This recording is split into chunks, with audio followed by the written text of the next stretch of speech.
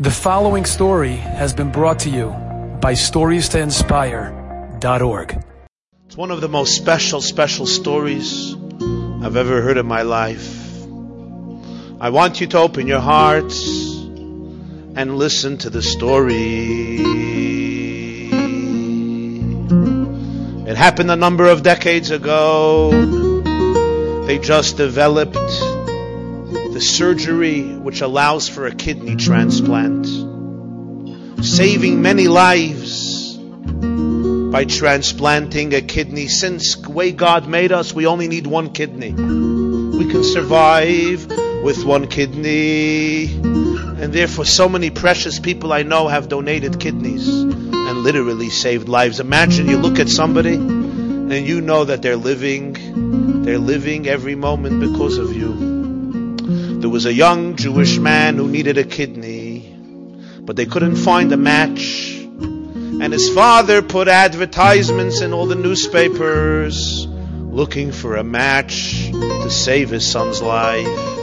After a very long search, a young man tested, and he was the right match. Can you imagine the joy when he phoned the father and mother and said, I am ready to donate a kidney to save your son's life.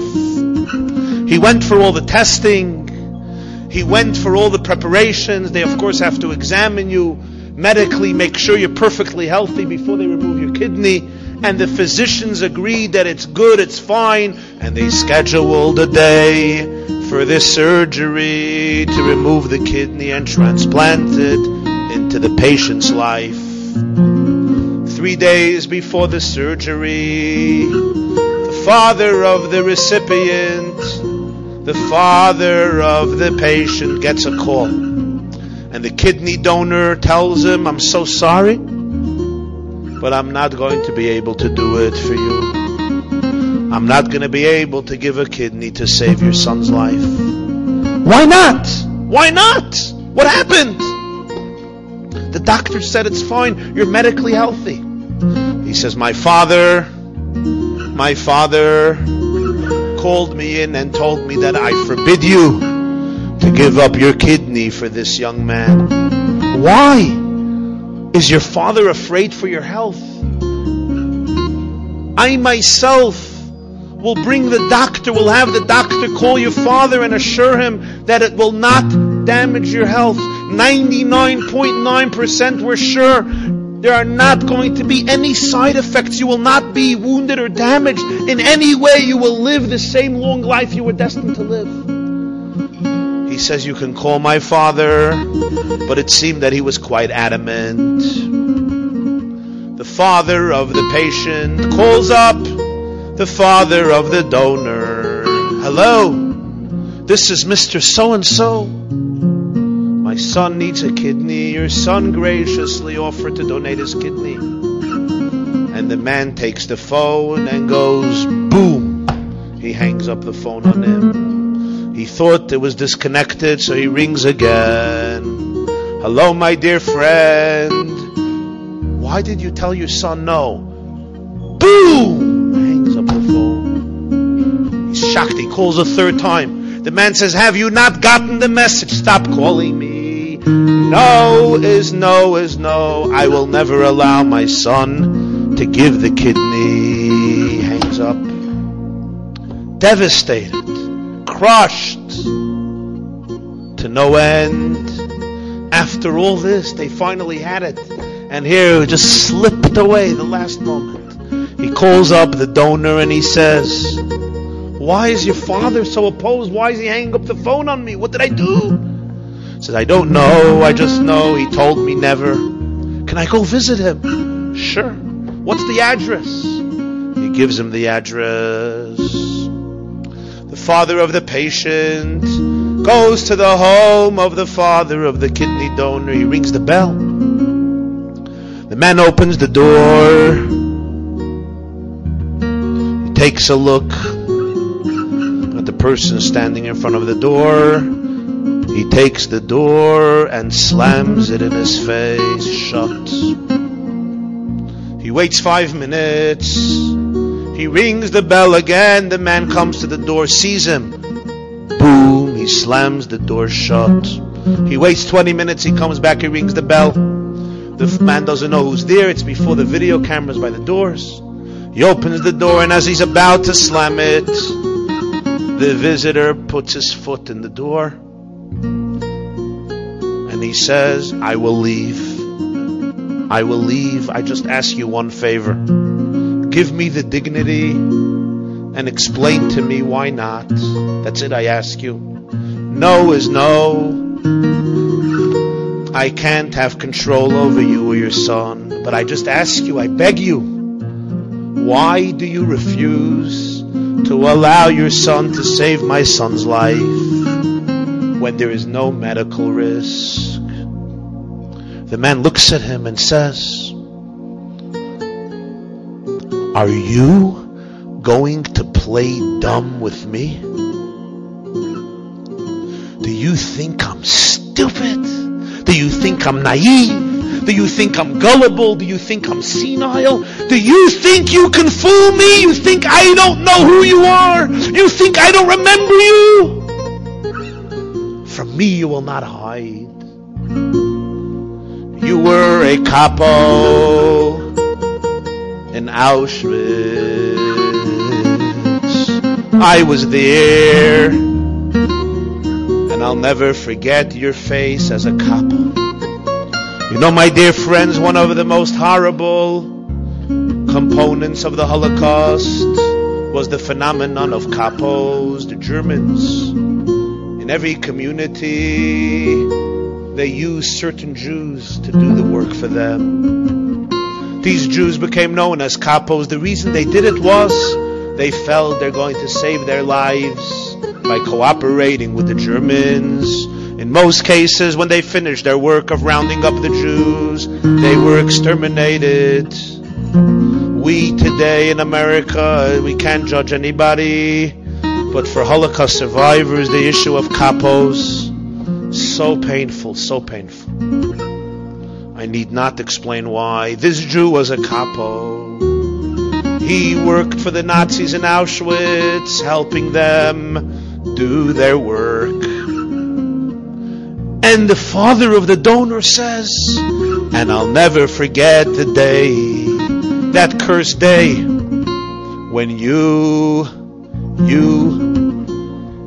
sold your soul to the devil. You know, in Auschwitz, I had a son. He was a 14-year-old son who was built nicely. He was muscular, he was healthy, he was robust. And somehow he made it past the selection. And he worked with me in a home, in one of the homes. One day,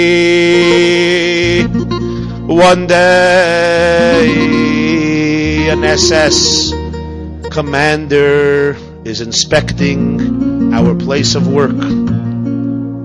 Working in the home of an SS German officer, he comes in and he sees me and my son. He asks and he says, what is this boy doing here? Take him away to the block. And he specifies the block designated for people waiting to go into the gas chambers. He turns to the capo, to the Jewish capo, and he says, take this child to that block. The Jewish capo obeys, and he takes my child away. I never saw my baby again. Do you know who that capo was? It was you. It was you. I know why you did it. If you would have said no, the SS commander would have taken out his gun and shot you right there. Or worse, would hang you from the gallows. Or worse, would torture you a slow death. I know why you did it. But you did not have the courage to say no because you looked out for your own life. You sent my son to death You sent my son to the gas chambers to save your own life. You became a murderer for your own sake. Now you want me to save your son's life? You want me to allow my son to save your son's life? Where was your compassion? Where was your mercy on a Jewish child on that fateful day? You became a murderer to save your own life. Never will I allow my son to save your son's life. Now leave me alone. As he's about to slam the door shut, the father of the kidney, of the patient who needed the kidney, turns to him and says, so let me tell you the end of the story. I took your child as the SS commander instructed me, but somehow I could not put him in the block from where he would be sent to the gas chambers. I just couldn't do it. I couldn't take this boy with my hands and murder him. On the top of the house where you worked, there was an attic. I had access to it. Rarely would anybody come up. I took your boy.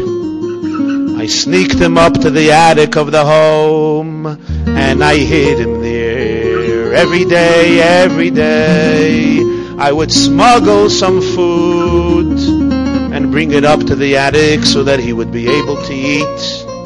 And there he remained till the end. When the Russians came and liberated Auschwitz, I was still alive, and your son was still alive. I couldn't find you. You were nowhere to be found. I naturally assumed that your fate was like the fate of the 6 million. You were certainly dead. I could not find a relative. I could not find a family member. So I took your boy and I crossed with him the Atlantic Ocean, and I raised him as my child. The boy who needs a kidney transplant is not my child.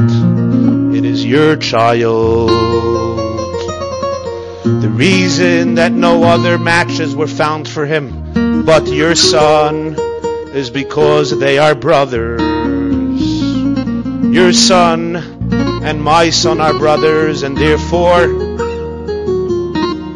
his kidney is a match for him.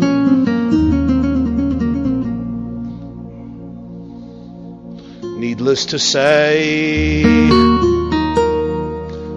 the tears, the emotions that flowed subsequently cannot be described in words. The boy was saved by his own brother with the full consent of the father of both children. But when I heard this story, my holy brothers, my holy sisters, I thought to myself, it's a story from a different time. It's a story from a different place. But its message still must be applied to our lives. Sometimes we're asked to be there for another person. Sometimes we're asked to make a sacrifice for another person, to do a favor to another Jew, to help another soul. And we say, why should I help you? Why should I be here for you? You are you and I am I. And we have to remember that very often I think that I'm saving your son, but I am really saving none other than my son. The Holy of Holies, Rabbi Shneur Zalman of Liadi, the Alter Rebbe, whose celebration is tonight, teaches that we are all one soul. We're all brothers. All of our souls are one, and it's only the bodies that divide us. So when I'm here for you, I'm really here for myself. When I'm here for your child, I am here for my child. Because we are all integrated and interconnected like limbs and organs of a singular organism. What is so moving about the mission statement of Chabad here in Southbury and all over the world is that this is essentially its main message. The main message of Chabad, as taught by its founder, Rabbi Shneur Zalman of Liadi, is we are all brothers and sisters. Go out and reach out to another Jew, to another human being, even though she might be a stranger, even though he may not agree with you. They may live a different lifestyle. They may come from a different background. They may be in totally a different world. Remember that we are all really one. We all have one soul. We are really connected. We don't have time for decisiveness, for conflict, for hate. When you're here for another person, you are here for yourself. To celebrate this mission, to celebrate work, is our mission in life. To reach out, to build bridges, and to continue to love each other with every fiber of our being.